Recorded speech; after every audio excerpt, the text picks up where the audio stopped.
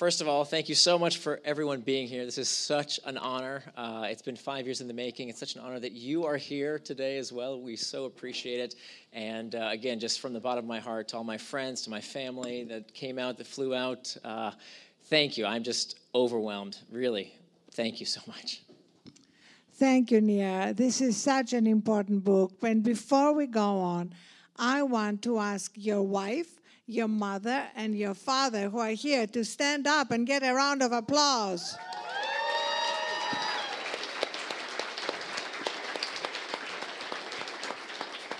I think it's so great that you showed up tonight on publication night. It's so important. I've written 15 books, and it never gets old. It's always like this special moment. I'm told if you've had 15 children, it's the same. So, you know, there are a lot of cliches around books, but all of them are true about this book. It's the book of the moment. It's a book urgently needed, and it's a blueprint for a future we desperately need. Now, because of my accent, when I say indestructible, it sounds like indistractable. In fact, as John said, the two words, the way I pronounce them, are indistinguishable. But there is something good about it, because if we become indestructible, we are actually indestructible. And tonight, before you've read the book, is the only time you're allowed to be distracted. After that, we're going to be attention shaming you. But I would be very grateful, and so would Nir, if you're not on your phones, unless you are taking pictures to post and promote the book. Right? But otherwise, please refrain from texting or emailing your friends. They'll still be there. And I just truly believe, Nir, as we said the first time we met when you were still writing the book, that this is going to be the superpower of the 21st century. You know, it used to be jumping over buildings. Now it's going to be being indestructible. So let's start with a definition. What is it to be indestructible? Yeah, so being indestructible means that you strive to do the things you say you're going to do. It doesn't mean that you never get distracted. That's impossible. We all will get distracted from time to time. But it means that you are the kind of person who strives to do what they say they're going to do, the kind of person who lives with personal integrity. And so how do we get there? Well, you all have the book. That's the first step.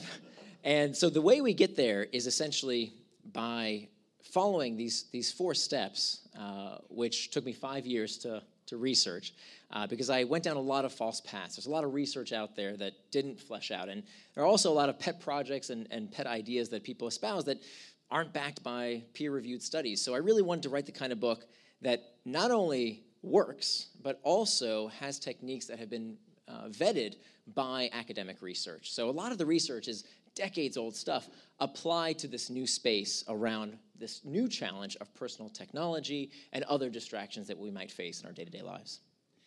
So tell us about these 4 big ideas. And also they told me that we should be using the microphone very close to our mouth. I don't know whether they just said that to me because of my accent, but just in case, they also meant it for you. Because we are also recording this for our Thrive Global podcast, so maybe you can... Sure. Especially since people want to really listen to you. So tell us these 4 big ideas that will help us become indestructible that you came up with. Sure. So the basis of understanding distraction is to understand the opposite of distraction. That the way to understand what distraction is to understand what it is not. And if you ask people, okay, what's the opposite of distraction? They'll tell you focus, but it's not focus. The opposite of distraction is traction. Both words come from the same Latin root, trahare, which means to pull, and both words end in the same 6-letter word, A-C-T-I-O-N. It spells action. So traction and distraction both end in action. Now, the definition of traction is any action that pulls you towards what you want to do in life, things that you do with intent. The opposite of traction is distraction, any action that pulls you away from what you do, things that you are not doing with intent. So that's the first thing we have to understand. We've got traction, we've got distraction. The reason this is so important to understand is that it frees us from a few problems. The first problem is that many people these days like to have this moral hierarchy of different behaviors. That you checking Facebook, that's not okay, that's not all right, but me watching football for 3 hours, that's fine, right? That somehow my pastimes are morally superior to your pastimes. And I argue that there's nothing necessarily wrong with any of these behaviors, right? There's nothing sinister about using Facebook or enjoying YouTube or spending time with communicating with friends on Instagram, as long as it's done on your schedule and not on the app maker's schedule, something that you do with intent. The other thing that's really important when it comes to these two distinctions between traction and distraction is that unless we're careful, distraction tricks us. So we've all, well, I don't want to say you all, let me talk about what happened to me. I used to sit down at my desk every day, and I'd say, now I'm going to work on that big project that I've been procrastinating. I'm finally going to do that thing that I've been putting off. Right after I check email. Right after I Google that one thing or watch that YouTube video or what's going on Reddit again, let me just check that one quick thing and then I'll get back to work, right?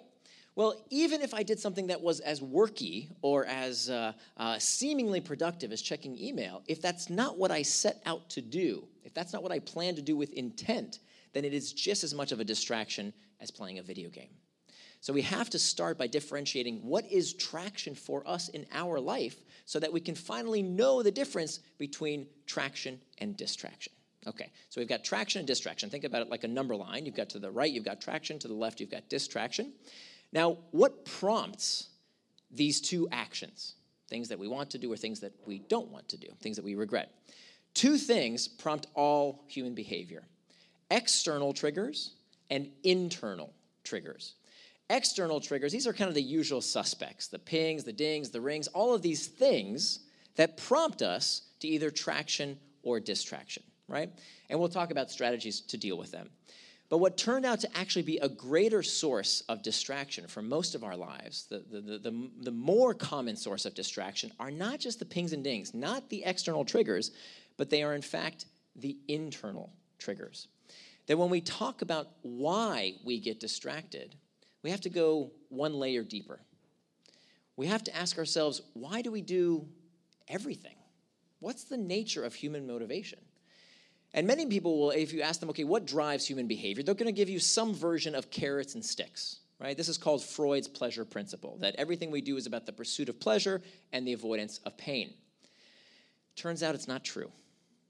That in fact, what drives human behavior is not the pursuit of pleasure and the avoidance of pain. It's pain all the way down. Sorry. Everything we do is about the need to escape from an uncomfortable sensation. Even searching for pleasure, even desire, craving, wanting. There's a reason we say love hurts. All of these things are psychologically destabilizing. And we know this physiologically to be true, right? If you go outside and it's cold, that doesn't feel good. You put on a jacket. If you come back inside, now it's hot, you want to take it off, right? So physiologically, we know this is true. Psychologically, it's also true, right? If we feel lonely, what app or website do we check? Where do we go? We check Facebook. Somebody said Tinder? Okay, different kind of loneliness, but okay. If we're feeling uncertain, what website do we search? Where do we go? We Google it. And what about if we're feeling bored? Where do we go? We check the news, we check stock prices, sports scores. All of these products and services cater to these uncomfortable emotional triggers. So that's why we have to face this fact that the reason that we are so often driven to distraction is to escape an uncomfortable sensation. That in fact, if all human behavior is driven by a desire to escape discomfort, that means that time management is pain management. And that's why you called our smartphones our digital pacifiers. That's right. That's what they are. They are emotional pacification devices. Now, that might sound like a sinister thing, right? But these internal triggers are not necessarily a bad thing. One of the things that kind of troubles me about the self-help, personal development industry is that we kind of have been sold this idea that if you're not happy all the time, if you're not satisfied with things, that something's wrong with you. And nothing could be further from the truth. that the base human condition is to constantly want, to constantly strive, to be dissatisfied. That's what made our species survive. If there was ever a group of Homo sapiens who were satisfied and happy all the time, our ancestors killed and ate them, I'm pretty sure, right? Because that would not be evolutionarily beneficial. So the idea here is not to repress these feelings. It's not to berate ourselves for feeling discomfort. It's to learn how to channel those internal triggers towards traction rather than distraction. These were 2. Did you finish all 4? Oh, sorry. Because I only have 2. That was only 2. I'm paying attention, okay? So the first step is to master the internal triggers. Right. The second step is to make time for traction. The third step is to hack back the external triggers. And the fourth step is to prevent distraction with pacts. With pacts. Yes, and we can, of course, wherever you want to go with that. Okay, so why don't we start with the major distraction that technology has become? And I know in the book you say it's not the root of all evil, and there are many other roots of distraction. But let's start with technology, because we're also aware of it. And we are aware that during those moments of dissatisfaction and boredom and whatever, instead of going deeper and coming up with a big idea, we actually waste our time doing things that often don't just distract us, but in many cases make us unhappier and make us compare ourselves to somebody else's highlight reel, make us feel we're not good enough, etc. And I know you've also said that this is often intentional, that technology companies have used a lot of manipulative techniques to get to this point. So how do we address that? Right. So we need to acknowledge that distraction is not a new problem, right? That if Zuckerberg said, you know what, I'm sick of this, I'm turning off Facebook, people aren't going to start reading Chaucer and Shakespeare in their spare time, right? People have always been distracted. Socrates and Plato talked about this 2,500 years ago, this nature that we all have to do things against our better interests. People have been saying that the world is a distracting place for a very, very long time. What's changed is that if you are seeking distraction today, it's easier than ever to find. That because technology is so pervasive and so persuasive, you can always find that distraction. It's always with us. It's at all times. But that doesn't mean we're powerless. So I don't subscribe to this narrative that technology is addicting everyone, that it's hijacking our brain. In fact, I think that's a very dangerous narrative because it teaches us learned helplessness. That when you use the language of addiction, many critics use this terminology a lot. Addiction is a pathology. Okay, and lots of things in society are potentially addictive to someone without addicting everyone, right? We enjoy a glass of wine. We're not alcoholics. We people who gamble an occasional poker game are not problem gamblers. Not everyone who has sex is a sex addict. So we need to put this stuff into perspective and realize that just because some people invariably become addicted to technology, we are not all addicted. And so one of the tactics for coping with these internal triggers is to reimagine our temperament. That the self-talk that we have in our own heads is a very powerful influence on what we do in our actions. So I'll give you one quick example. We know that there's this idea that's now it's in folk psychology, but it was actually studied for a while, this idea of ego depletion. Ego depletion says that your willpower runs out like gas in a tank. And many people believe this. I used to come home every night after work and say, oh, I'm spent. I deserve some Ben & Jerry's, and I'm going to sit down on the couch and I'm going to watch some Netflix, right? Because I'm spent. I have no more willpower left. And actually, there was some research by Roy Baumeister that found that this effect actually was present, except for the fact that these studies couldn't replicate. Other psychologists, when they tried to make these studies, to replicate these studies, the effect didn't replicate, except for one group of people. They found that there was actually one group of people who did experience ego depletion. They really did run out of willpower. And you know who those people were? People who believed that willpower was a limited resource. Those were the only people that actually, honest to goodness, experienced ego depletion. So when we tell ourselves that we are deficient, as I used to do, I'd get distracted by something and say, see, I'm lazy. You see, I have a short attention span. You see, technology is addicting me. It's making me do this. When we do that, we engage this phenomenon called learned helplessness, and we stop even trying. And that is a really dangerous thought process. It is, and that's why you're going to give us a strategy to deal with it, right? Right. And the strategy is to know that it's not true. So there's two camps of people out there when it comes to dealing with distraction. The shamers and the blamers. The shamers say, I'm deficient. Something's wrong with me. I have a short attention span. I must be lazy. The blamers say, they're doing it to me. The tech companies are doing it to me. This device is doing it to me. They blame something else. And neither of those two aspects of thinking about this problem are correct, because these are behaviors, and behaviors can change. We just need to learn this new set of techniques to help us deal with these technologies. Right. So that's really what I'd love us to spend some time on, the techniques and the pacts and the strategies. So why don't we start with email? You know, everybody feels sort of overwhelmed by email. People somehow have bought into the email inbox zero, kind of holy grail. So what do we do about email? Yeah. So email falls under that third step of hacking back external triggers. And the idea behind this is that, yes, technology is designed to hack your attention. I should know from the inside of the industry. But that doesn't mean we can't hack back. That there's so much that we can do that we have way more power than the tech companies do, right? If you change your notification settings, if you rearrange a few things in your techno life, there's nothing that the tech companies can do to switch those settings back. So let's take email, for example. So there's lots we can do with email. Email is in this section of the book where there's 8 different chapters, 8 environments that we operate in that we can change how we hack back these external triggers. So I want to give you just one quick tip so that you can walk away with something actionable that you can do right now to change your relationship with email. Who gets too much email, by the way? Here. Okay, so pretty much everyone? All right. So Shane Snow, where's Shane? Shane read an early manuscript of this book, and he used this technique and said he reduced his time spent on email by how much? 90%.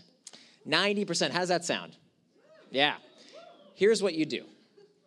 We have to realize, so email, I call the mother of habit-forming technology, because it utilizes, in the hook model, in my first book, Hooked, I talk about this hook model, trigger, action, reward, investment. And email is full of what we call intermittent reinforcement, these variable rewards. You don't know who's the email from, what's it going to say, is it good news, is it bad news, and it's constantly keeping us checking and pecking at our phones. So what we want to do is to remove some of that variability. And the way we do that is by realizing that the most important thing in every email you receive, from a time management perspective, is when the email needs a reply. So here's what I want you to do. Every time you open an email, you're going to touch each email 2 times. The first time, you're going to open the message, you're going to read it, and you're going to ask yourself one question. That question is, when does this need a reply? If it's super urgent, just go ahead and reply now, right? If it's your house is burning down type email, take care of it right now. If you can delete it, delete it. But here's the problem. What most people do, they open an email and they close it and they read the next email. And they open an email, they close it, they read the next email. And where we waste our time is the constant rechecking of email because we forgot what was in that email in the first place. So instead, you open the email and you decide to put it into 2 categories if it deserves a reply. You label it, you use one of the labels. You know, if you don't know how to do that, Google it. You use a label and you tag it with either today or this week. So the key to getting less email in a period of time is sending fewer emails in a given period of time. And the way this technique helps you send fewer emails is that you are only going to reply to the emails that need a response today, and all the rest of them you're going to leave till later in the week. So in my calendar, this goes back to the second step around making time for traction. You're going to have time in your calendar for urgent daily emails. And you're just going to answer the urgent ones that you marked today. And then you're going to have one day a week, I call it Message Mondays, where I have a big 3.5-hour block in my calendar to go through all those emails that need a response sometime this week. You would be amazed how many of those emails, if you give things just a little time to marinate, how many of those emails don't even need a reply after a few days. People take care of their own issues. Stuff gets figured out without you. As opposed to playing this email ping pong game going back and forth every day, Just reply to the urgent ones in that time in your calendar for urgent emails and leave the rest to one time per week. I love that. It's going to make a huge difference to all our lives. Now, how do we solve the problem of phobbing? When we are with people, often people we love, but we are compelled. I'm not going to use the word addicted because he doesn't like it. Compelled to check our phone. And somehow we think that's more important than the person sitting next to us. Yes. Yeah. So this probably happens to everyone. And there's a term, I'm not sure if everyone's familiar with it, the term phubbing, which means phone snubbing. It's a new term. It was invented just a few years ago. And, most of us have gotten the message. And I'm hopeful that more people will get the message because we've been here before, right? I remember when I grew up in the 80s, and my family can attest to this. I remember in our household, we had ashtrays all over the house. Because back in the mid-'80s, if someone came to your house, they just expected to smoke in your living room. I remember my mom actually had an ashtray that looked like a skeleton hand. She wanted to give smokers a hint. But you were just expected, if you went to someone's house in the 1980s, you just expected to light up in their living room. Well, nobody does that today, right? At least someone would ask and say, hey, do you mind if I smoke? If not, most people just go outside if they want to smoke, right? Can you imagine if someone just came to your living room and lit up? No, of course they wouldn't do that. And so how did that change? Did it change because of legislation? Well, there's no law that says you can't smoke in someone's private living room. What changed was our norms, right? This is called social antibodies, that societies adopt new practices to weed out harmful behaviors. So that is our responsibility. We need to spread these social antibodies that using your phone in a certain situation, in a social context, is not appropriate. So here's what you do. You're sitting around with some friends for lunch, for dinner, and somebody decides a good time to take out their phone. You can't say, hey, put away your phone. What you feel inside is like, hey, this is taking time away from us, right? We came here to spend time together as friends, and now I can't have that experience with you. That's a little bit mushy. You can't go that far and be that vulnerable. So instead, here's what you do. You ask one very simple question. You say, Ariana, is everything okay? And this prompts one of two responses. Either the person will say, oh my gosh, I'm so sorry. I've got this emergency right now. I really need to take care of it. In which case, fine, go for it. Excuse yourself and take care of whatever emergency you're facing. Or 9 times out of 10, they'll say, oh, I'm sorry, and they'll put it away. So that simple question of, hey, is everything okay, is a fantastic way to get people to stop phubbing you. So you've never been sitting next to somebody who actually says, yes, why? And continues looking at it. That's when you say, put your phone away. So you also write that although you believe in a time-boxed schedule, when you actually plan something and you're deliberate about it, sometimes it doesn't happen. And you give that horrible example of how you plan time to sleep, but you kept waking up at night. Yeah. And your solution is to plan the inputs, not the outcomes. Tell us about that. Yeah, so step 2 is about making time for traction. And this has to do with turning your values into time. If you ask people, what are your values? Values are the attributes of the person you want to become. And if you said to them, okay, what are your values? What are the attributes of the person you want to become? You say, okay, what do I value in life? I want to become the kind of person who takes care of their health, the kind of person who's a devoted family member, a committed spouse, someone who's a hardworking team member. Those values have to be reflected on your calendar. Because in this day and age, if you don't plan your day, somebody's going to plan it for you. Your boss, your kids, whatever's happening in the news, somebody is going to eat up that white space if you don't decide what you want to do at that time. When I was researching this book, I actually had a good friend who said, oh, I'm so distracted these days. I can't get anything done. My kids want this, and my boss wants that, and did you hear what happened in the news? Can't find any time to do anything. I'm constantly distracted. And I said, wow, that's really tough. Can I see what you plan to do today? Can you show me your calendar? And she took out her phone, and she showed me her calendar, and it was blank. There's nothing on it. Maybe a dentist appointment or something. And it turns out, believe it or not, 2/3 of Americans don't keep any sort of calendar. The third that do, most of them don't keep the calendar correctly in that they don't keep a time box calendar. So in this day and age, we have to plan out every minute of our day. Now, does that mean we sometimes fall off track? Of course. I told you the definition of becoming indistractable is not that we never get distracted. It's that we strive to do what we say we're going to do. But for the first time, when you make a time box calendar, you can look at that calendar and say, I see what is traction for my day because it's written right there. And anything that is not written on that calendar is a distraction. One of the mottos from the book is that you can't call something a distraction unless you know what it distracted you from. You can't call something a distraction unless you know what it distracted you from. It has to be written down. So your question is around like, okay, Nir, I got it. I made a time box calendar, and I planned time to do X, Y, Z. It didn't happen. And in my case, that example was sleep. So this was a revolution for me. I was not getting anywhere near as much sleep, and you know more than anyone, based on your book, how few people get enough sleep. So I did what the experts said, and I planned time not only for sleep, for getting ready for bed as well. But then here's what happened. I would go to sleep, and at 3 a.m. every night, I'd wake up, and I couldn't fall back asleep. And I didn't understand why, because I'd made the time, right? I did everything I was supposed to do, and I wasn't able to get back to sleep. And then, you know what happened next? I started thinking to myself, oh my gosh, if I don't get back to sleep soon, well, then my entire day tomorrow is going to be shot. And I'm not going to be able to give that talk, and my writing time is going to be terrible, and I'm probably not going to, all this bad stuff is going to happen. I started ruminating about the problem. And then when I started doing some research on insomnia, it turns out one of the leading causes of insomnia is worrying about insomnia, right? It's a very common problem. So here's what I did. I controlled the inputs, not the outputs, meaning I can't control if my body is going to get the sleep it needs. What I can control is the time that I give an opportunity for my body to get the sleep it needs. So here's what I did. When I wake up at 3 in the morning, I repeated this mantra. The body gets what the body needs. The body gets what the body needs. And I would keep saying this to myself. And it turns out by repeating that simple mantra and letting myself relax with the understanding that if I needed sleep, my body would fall asleep. And if it wasn't tired, that's okay too, because it'll make up for it the next night. You know where this story is going, right? I started to relax. I stopped ruminating. And I started falling asleep again.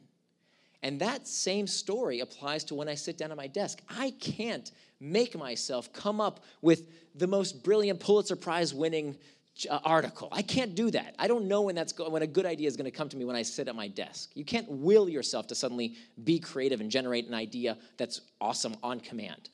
What I can do is commit to the input of getting my butt in that chair when I say I will. That's what I have to do. Because if I don't do that, right, if I'm not in that chair in order to do the work, if I'm not in bed when I say I will, when I will be, for sure I'm not going to get quality sleep. For sure that good idea is not going to come to me. So plan the inputs, not the outputs. And what about some specific things? Like I did a podcast recently with Lisa Kudrow, and she said her problem is that if she has to wake up early in the morning, like sometimes we have to catch a flight or do something that's really early, then she can't sleep just because she has to wake up early in the morning. So what can we do when our mind kind of distracts us because of a specific thing that's about to happen and interrupt, something that we actually need? Yeah. So rumination is one of these 4 cognitive quirks that we all have that keeps us perpetually perturbed. It's one of these sources of internal triggers. It causes anxiety, just the churning of a problem time and time again. And that's why we need, so in the book I talk about how to cope with internal triggers, we need to reimagine them. We need to think about them differently. So instead of thinking about them in a pernicious way, so instead of ruminating about, oh my gosh, if I don't get sleep, this is going to happen, this is going to happen, this is going to happen, we want to find a way to cope with that internal trigger in a healthier manner. So by telling yourself, the body gets what the body needs. If I get crappy sleep tonight, I'll make it up the next night, right? As long as I give myself sufficient time to do what I need to do, my body will take that opportunity. So I see we're both wearing these Aura rings, right? And this, see, matching. They come in many colors, but we picked them. Tell them about the Aura ring. So what's amazing this thing? So it's not for fashion. It has these little microchips inside, and it tracks your sleep. And what's amazing about this thing, so back to this theory of the body gets what the body needs, this has verified that for me. So what'll happen if I have to go on a flight and I get terrible sleep on the flight, the next night I'll go straight into deep sleep because the body gets what the body needs. So my body will adjust and go straight into more deep sleep the next night ahead. And of course, what's ironic about that, now that I've known it, I've seen the data prove it to me. now I don't stress so much if I don't get the bad sleep the first night, because I know the body will make up for it later on. So how did you sleep last night? How did I sleep last night? Pretty well, actually. Pretty good. How many hours? How many hours? I don't. My daughter has my phone, but I can check it out. Oh my God, I didn't introduce your daughter. Yeah. You're the most important person. Can you get up and can we applaud you?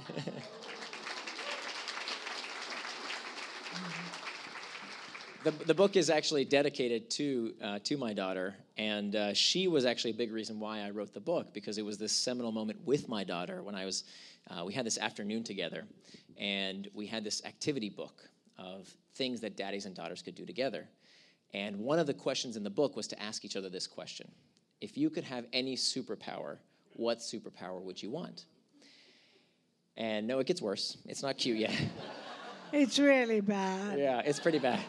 And I remember the question verbatim, but I can't tell you what she said, because when she told me what superpower she wanted, I found myself distracted on my phone. And she got the message, and she left the room, and she started playing with some toy outside. And when I looked up, she was gone. And so that was one of the reasons that I decided I had to write this book. I had to figure out for myself. I wish I could tell you it only happened once. It didn't. It happened on multiple occasions. I would do it to my friends. I would be distracted at my desk. And that's why I really decided I had to figure this out for myself. I actually told that story to a friend of mine. And so he went home and asked his daughter what superpower she would want. And she told him that she would want the power to talk to animals. And he said, the power to talk to animals? Why is that?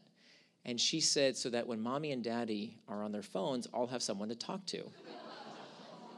I know! So this is a problem that many, many parents have experienced. But the good news is, so that story started me along this journey. It prodded me, I should say, to figure out solutions for myself. I mean, I'm patient zero here. I wanted answers to solve distraction for myself.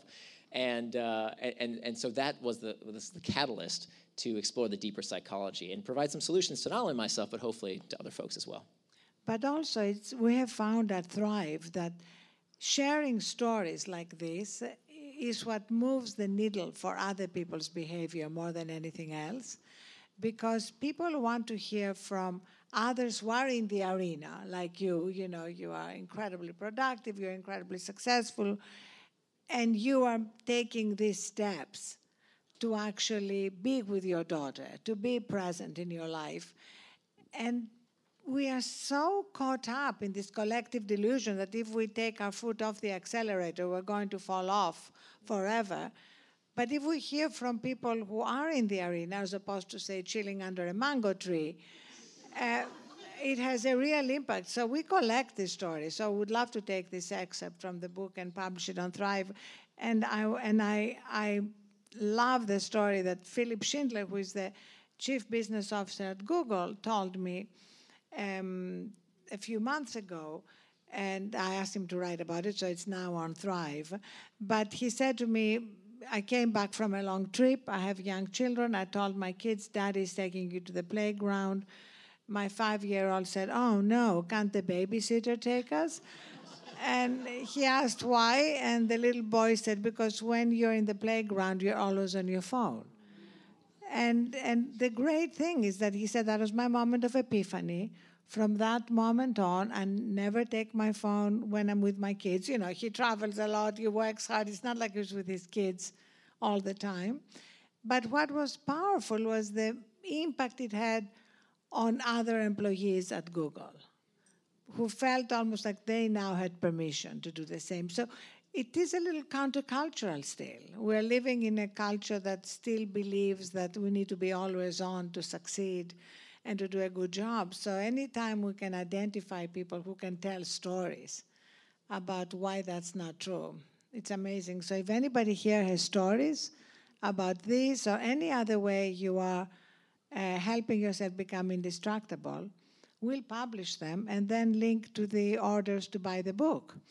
So you can send them directly to me, ah@thriveglobal.com, and then we'll give you a password, and you can post other stories that happen in the course of this journey, because it's a journey. And as Nir says both tonight and in the book, nobody claims they're doing it perfectly. You know, we are all works in progress. And if we can support each other and learn from each other, it's a much more amazing journey.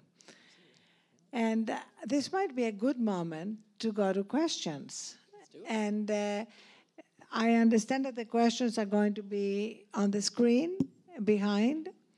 And so if you have not sent your question, please do so now.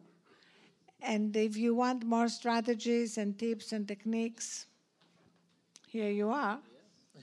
So while we're getting that working, here it is. So has distraction ever led you towards something incredible? No. Next question. No. Okay, so I'm a stickler for words. I think words really matter because we can misidentify different terms and then everybody gets confused. It becomes a jumbled mess. So I hate distraction.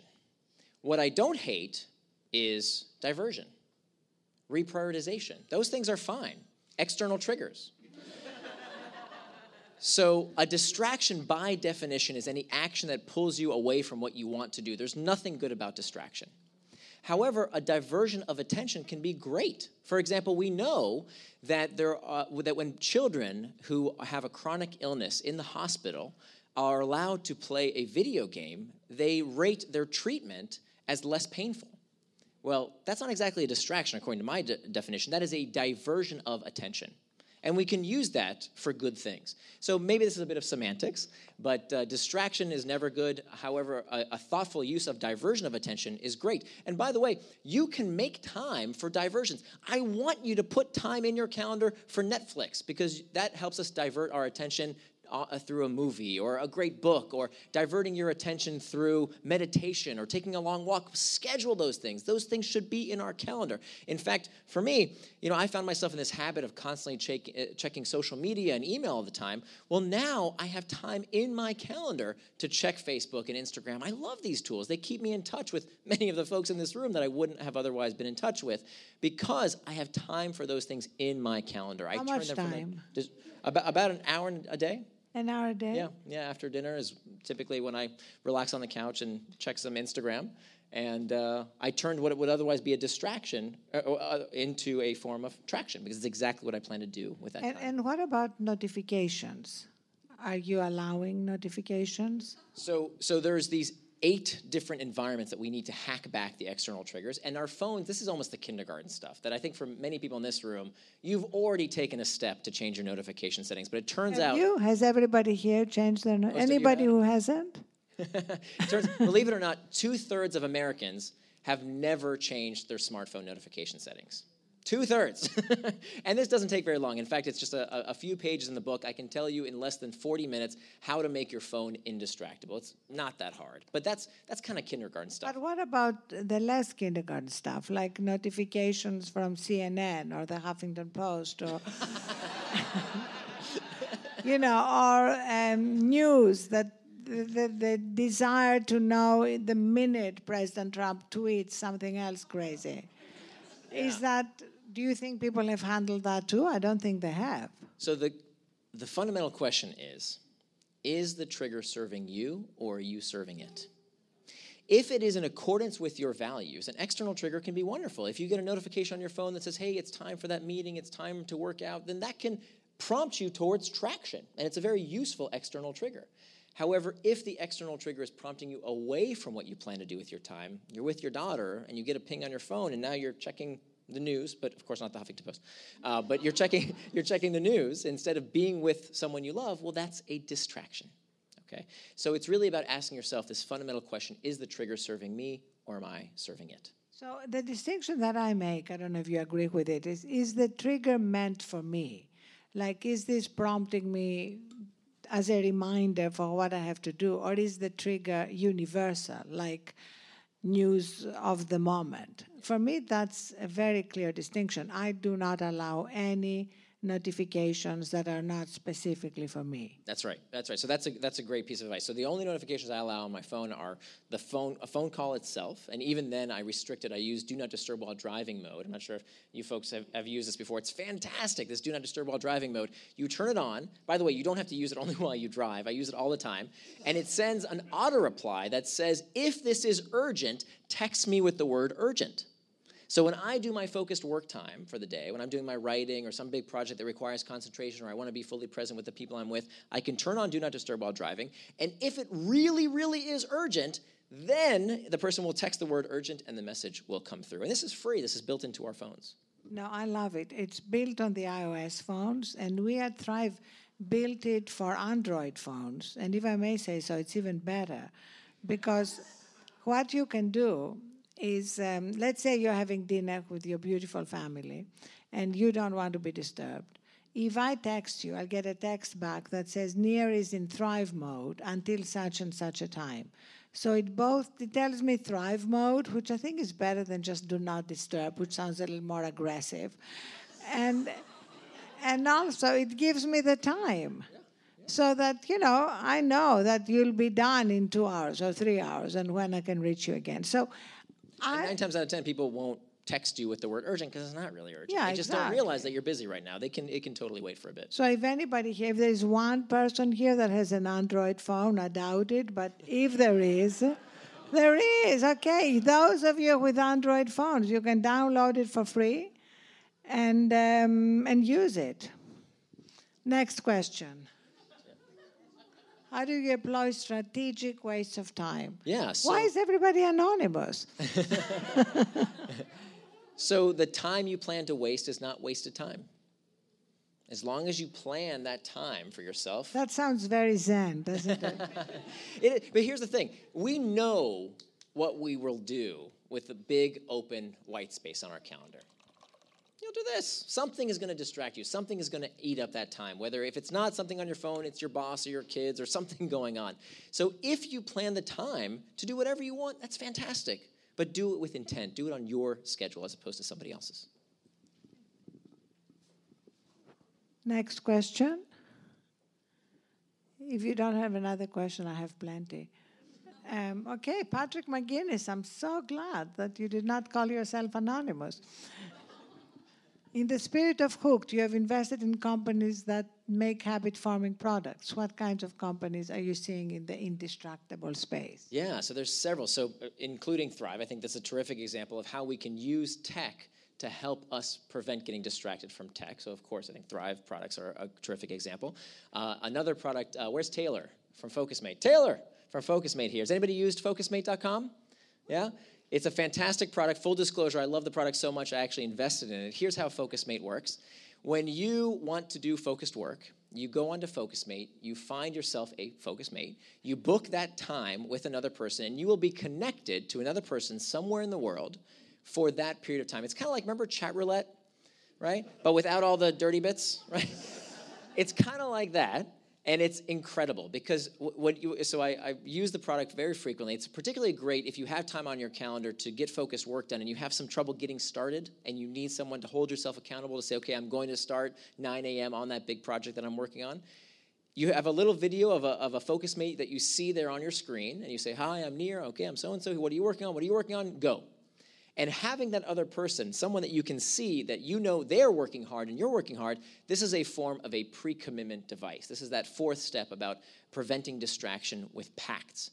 Another product I use every day, Steve will know this product from Forest. Forest is an app that we use that you open the app, you dial in how much time you want to do focused work for, and as soon as you hit go, a little virtual tree is planted, okay? Now, if you pick up that phone and do anything with it, the little virtual tree dies. And you don't want to be a virtual tree murderer. So that little pre-commitment, this pact that you made with yourself that tells you, oh, this is not what you want to be doing right now, is one of these pre-commitment devices that we can use to keep us on track. So here's another one of the mottos from the book. Feel free to tweet, that's allowed. That the antidote to impulsiveness is forethought. The antidote to impulsiveness is forethought. If you wait until the current moment when you are feeling impulsive, right? If the chocolate cake is on the way to your face, it's too late, okay? If your phone is next to you on your bedstand, if you're sleeping with your phone next to you, it's too late. They're going to get you. You know they're going to get you. It's too late. You have to plan ahead. So the antidote for impulsiveness is forethought. And it turns out there is no technology out there that I've seen, at least today, that we can't do something about, that we can't make sure that we can hack back in some way by planning ahead, by making one of these pre-commitments. And you actually mentioned something incredibly important. That's my number one micro step for behavior change, which is the phone beside you by your bed. So tell us about your nightly ritual. Sure. So this is a little weird with my mom here, but let me tell you. Oh, she left? Okay, great. Okay. Good. What about your child? So let me. Yeah, exactly. That's a good point too. I forgot she was here. So, can you go, Jasmine? Can you go? Let me tell you if it's okay, and if it's okay with Julie. You can. I'll tell you. So, Julie and I have been married for 18 years now, and thank you. And a few years ago, we found that we did not have time to be intimate together. That night after night, I was fondling my iPhone, and she was caressing her iPad, and we didn't have time to be intimate together because later and later into the night, this is well before I started working on the book, we were entranced by our devices, and we kind of were having this digital love affair with our tech as opposed to each other. So we decided to do something about it. And so one of the solutions we came up with, this is an example of a pre-commitment device. I went to the hardware store, and I bought us a $5 outlet timer. Now, this outlet timer will turn on and off whatever's plugged into it at any time of day or night. And I set this outlet timer to 10 p.m. every night, and I plugged in my internet router. So every night at 10 p.m., my internet shuts off, right? And so this technique is a form of a pre-commitment device. I decided in advance that I no longer want to get distracted by my tech. I don't want to check email. I don't want to check social media past 10 o'clock. That's when I should start getting ready for bed. And so that has worked miracles. In fact, since we use this technique, now we haven't even upgraded. Now we bought this router. It's called the Eero router, E-E-R-O. It actually has this functionality built into it, and it's great because you can leave the smart devices on, like the Amazon Alexa or whatever other device on, and decide for certain devices should turn off at a certain time of night. So this pre-commitment device, right, this pact that I have made with myself and with my family, helps us make sure we don't get distracted and that we stay on our path to traction. I have a lot of other questions, but your daughter is still here.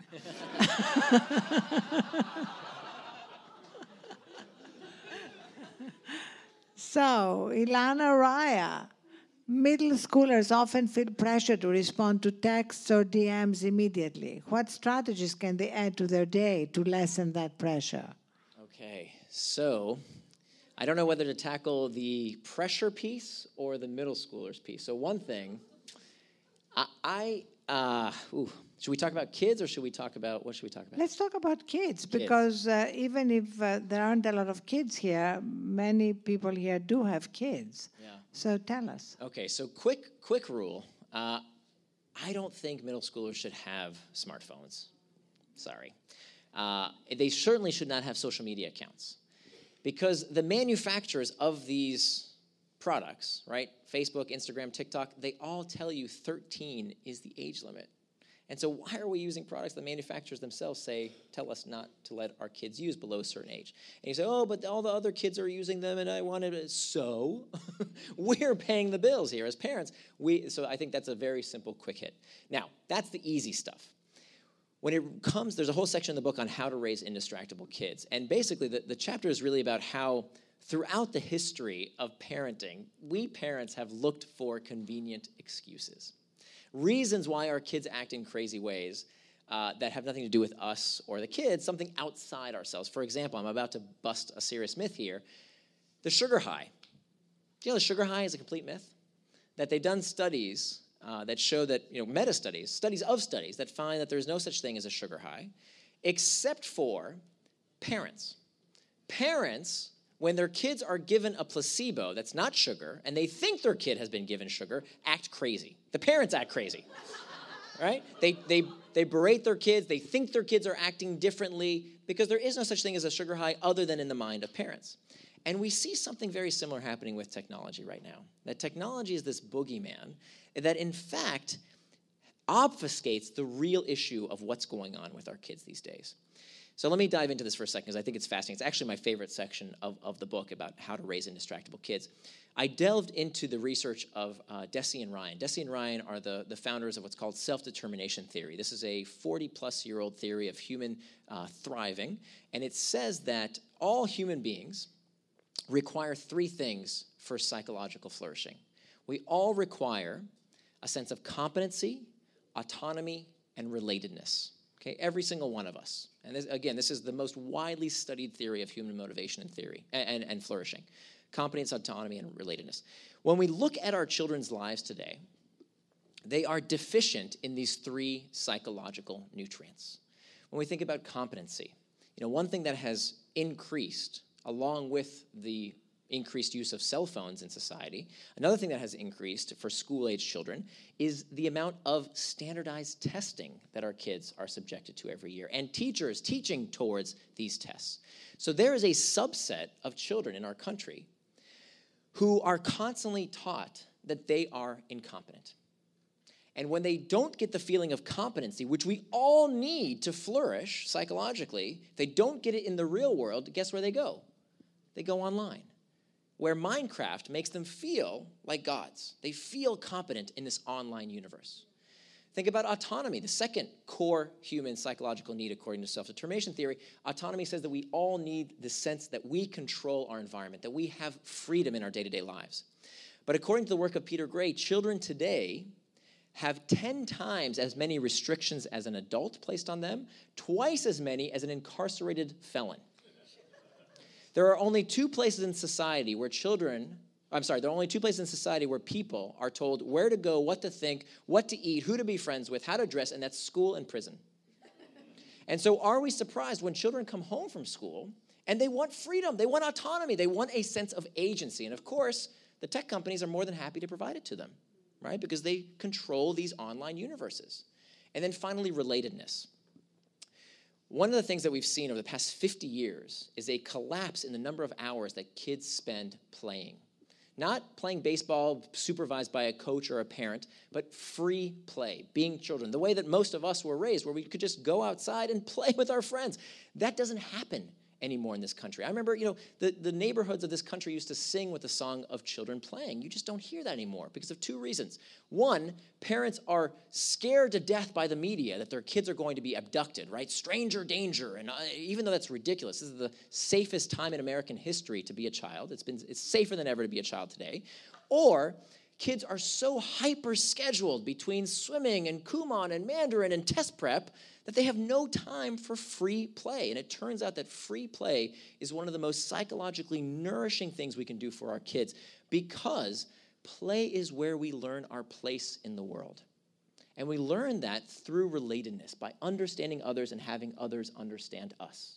But when kids don't get relatedness in their life in the real world, Snapchat, Instagram, TikTok, these products, these social networks provide them what they're missing. And so this is the root cause. The proximal cause is the technology. The root cause is that they are deficient in these three psychological nutrients. And if we don't address that problem, they will always find distraction in one form or another. That's great.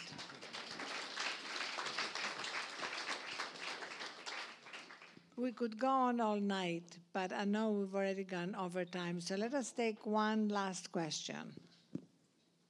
From Paul Paré: should the FTC at some point step in to combat the more pernicious social media techniques as an unfair trade practice? This is the one we have to end on? This is a tough one because it's short on specifics, right? It's hard to talk in generalizations. I do think that there are some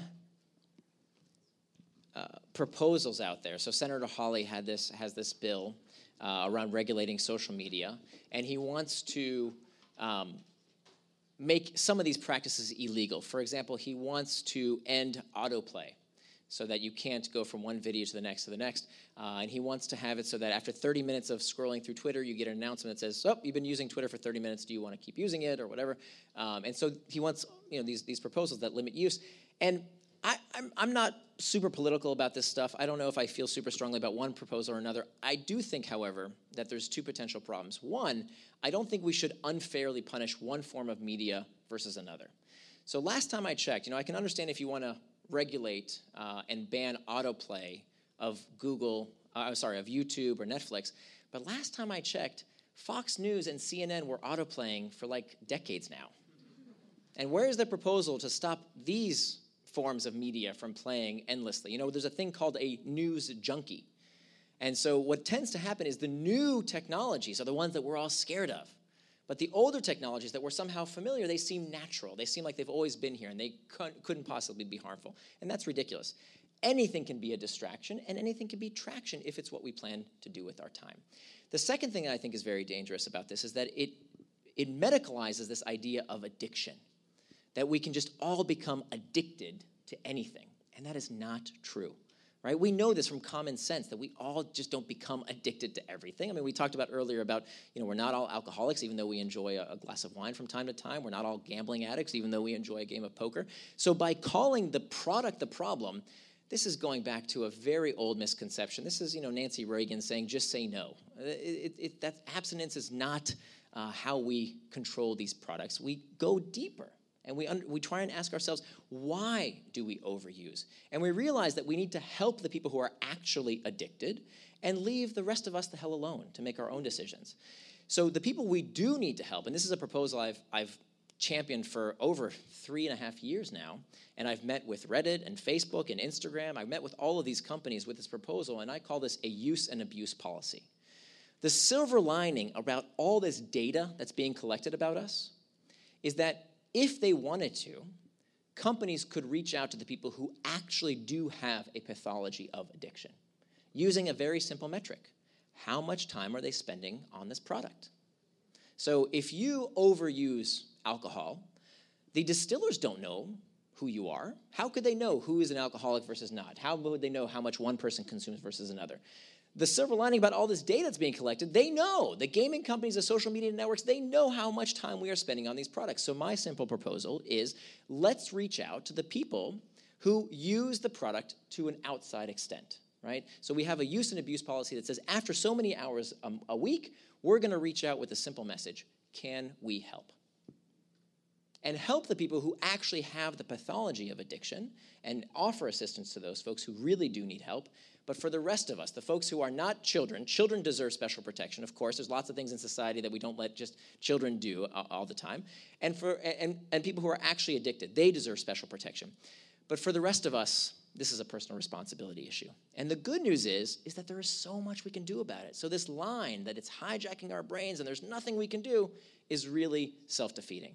Because as we talked about tonight, we can master those internal triggers, we can make time for traction, we can hack back the external triggers, and we can prevent distraction with pacts. That's how we become indistractable. Thank you so much, and let's all become indistractable. Thank you very much. Thank you so much to Ariana and to Nir. Before all of you pick up and jet, if you want to stick around for a bit, grab a drink. Nir is going to be in the library back here signing books, which thankfully all of you have a copy of now. So thanks again to Nir and to Ariana, and thanks so much for coming tonight, guys.